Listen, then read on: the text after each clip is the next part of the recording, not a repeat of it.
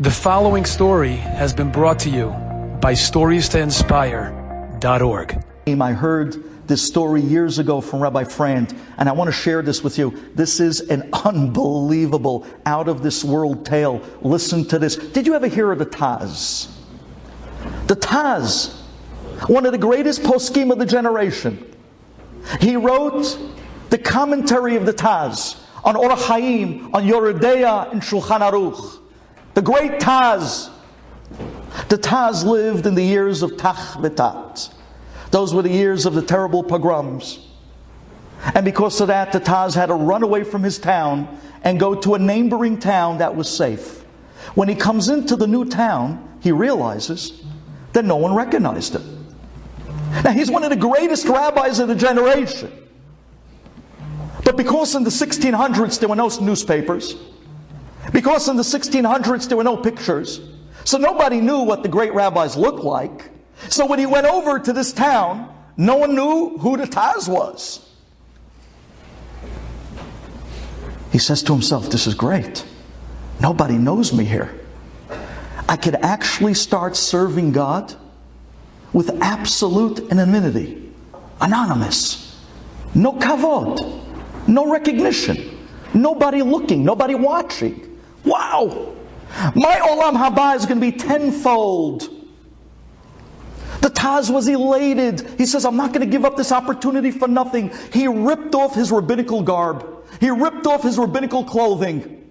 He put on the simplest clothing of the simplest Jew with a little casquette. And he walked around the town like a simple Jew. And he was loving it. Wow, this is going to be my Olam Haba. Serving God with no kavod, with no one watching, no recognition. I'm loving this. He sat and he learned Torah all day, day after day, day and night. Until he ran out of money. His wife tells the Taz, Reb David, we have no money. What are we going to do now? The Taz says, okay, don't worry. I'll find a job. This is the Gadol Hador, the Posek Hador. He's looking for jobs. Because he wants to stay anonymous. Because he wants to serve God bitzin'ah, with no honor. You hear this? So he runs around and he finds a job in the slaughterhouse. They give him the job of menaker. He's the menaker. He deveins the animals. Very difficult job. You really got to know your stuff to be able to do this right. But he's the Taz. To him, he's a walking Shulchan Aruch. His commentary is all over Yoreh De'ah, all over Orach Chaim. He's all over Shulchan Aruch.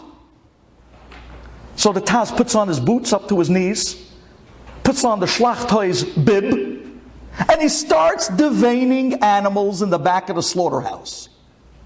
And nobody knows that he's a Gadol Hador. One day, one of his students come walking into the slaughterhouse. Apparently, he also took a job in the slaughterhouse. He looks in the back of the slaughterhouse, and he can't believe his eyes. Rebbe? He runs to the back of the slaughterhouse, and he says, Rebbe, what in the world are you doing here in the back of the slaughterhouse? With boots up to your knees, in an apron, deveining animals. You're the Taz. You're the Gadol Hador. You're the Posek Hador. What are you doing here?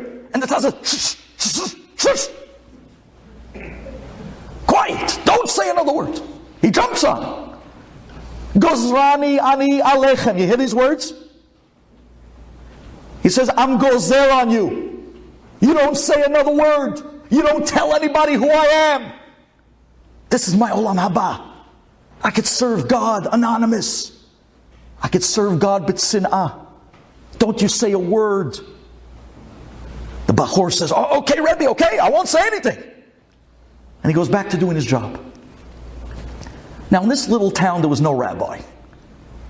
And the people in the town weren't too learned at all. But there was a man who was Yirat Shamayim. He was like a chazan, he read well, he knew Hebrew well, he was Yirat Shamayim. So they walked up to this man and they said to this man, listen, we don't have a rabbi in the town.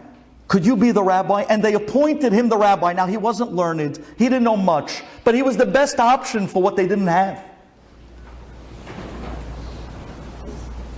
So now this man who's now the rabbi, they start sending him she'elot from the slaughterhouse.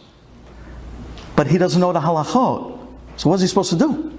So they send him the first she'elah of an animal. They bring it in front of him. Is this animal kosher or taref? He looks at it and he says, taref.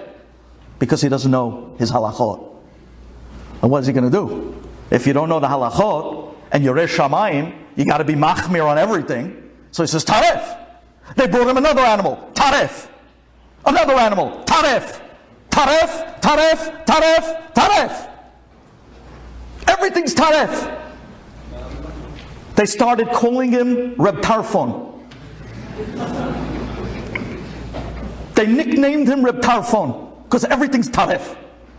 But he didn't know the halachot. The poor guy, he wasn't a learned man. But everything they brought Reb Tarfon, taref. So they stopped bringing him she'elot.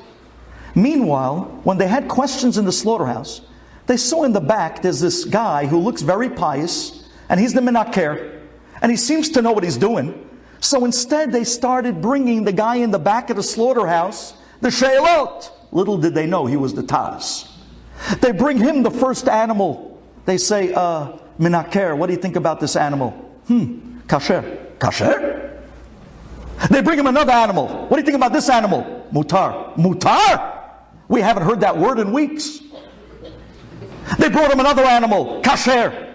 Kasher. Mutar. Kasher. Wow! We hit the jackpot. We're going to stick with this guy in the back of the slaughterhouse. We're not taking it to the rabbi, Reb Tarfon.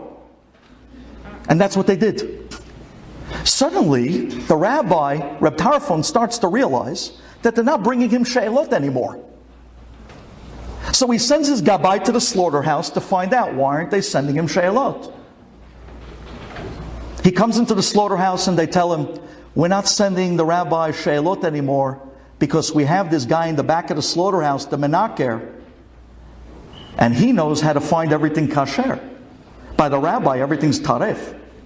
So we're sticking with him. The gabbai gets angry. What?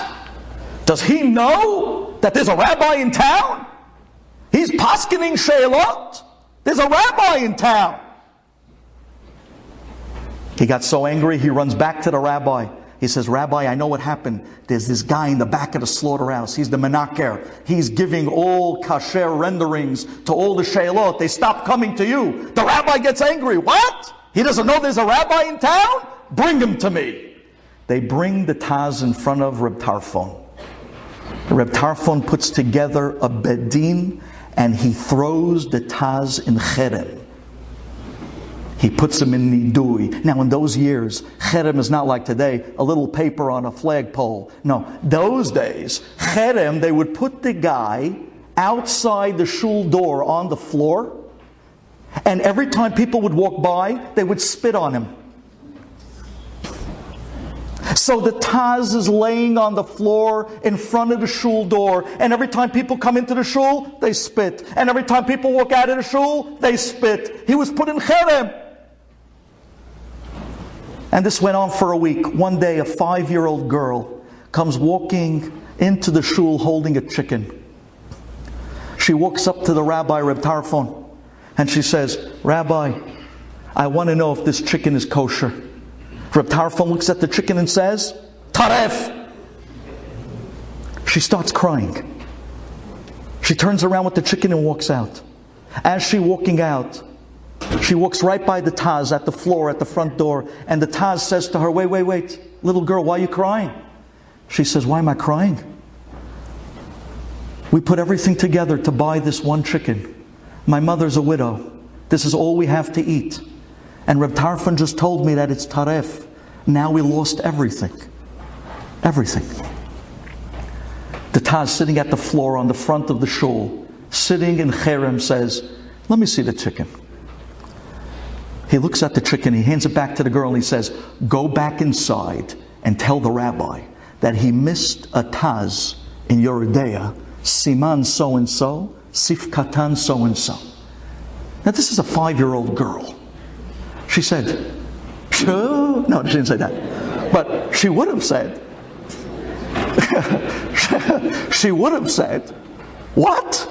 He had to repeat with her until she memorized, 5-year-old girl, that she's telling the rabbi that he missed a Taz in Shulchan Aruch, Siman so-and-so, Sif Katan so-and-so. Till finally, after 10 times, she gets it. She walks back into the shul. She walks up to Reb Tarfon, the rabbi, and she says, Rabbi, you missed a Taz in your Edea, Sif Katan so-and-so, Siman so-and-so. The rabbi almost fell off his chair. It's a 5-year-old girl. He jumps up. He grabs a Yoredea off the shelf. He opens it up. He reads the Taz. And he says, you're right. It's kasher. Who told you this? Who told you this? Tell me right now, young lady, who told me this? She says, the guy is sitting on the floor outside the shul by the door. The rabbi runs outside. He runs up to the Taz sitting on the floor in Cherem. And he starts yelling, tell me right now, who are you? You better tell me right now, who are you?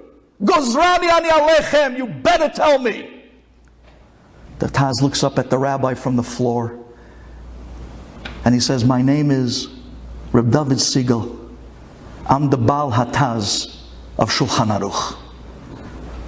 Reb Tarfon drops to his feet and he starts banging the ground. And he says, I put the Taz in Cherem. Oy! He starts begging for Mechila. The Taz says, it's okay.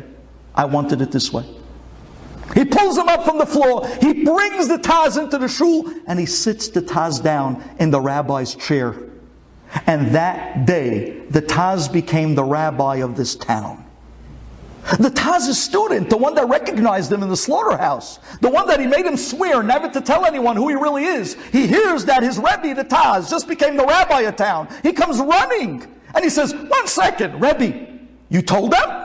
You made me swear not to tell anyone who you are. Why did you tell him? You told me that your Olam Haba is on the line. You told me that your Olam Haba is all about serving God anonymous. You didn't want anyone to know.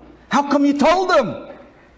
Answers the Taz, because my Olam Haba, I had to choose between my Olam Haba and the tears of a 5-year-old girl and the chicken of a widow.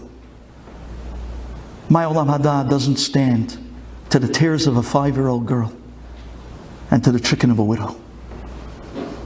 And therefore, I had to tell him. That is somebody that lives for other people.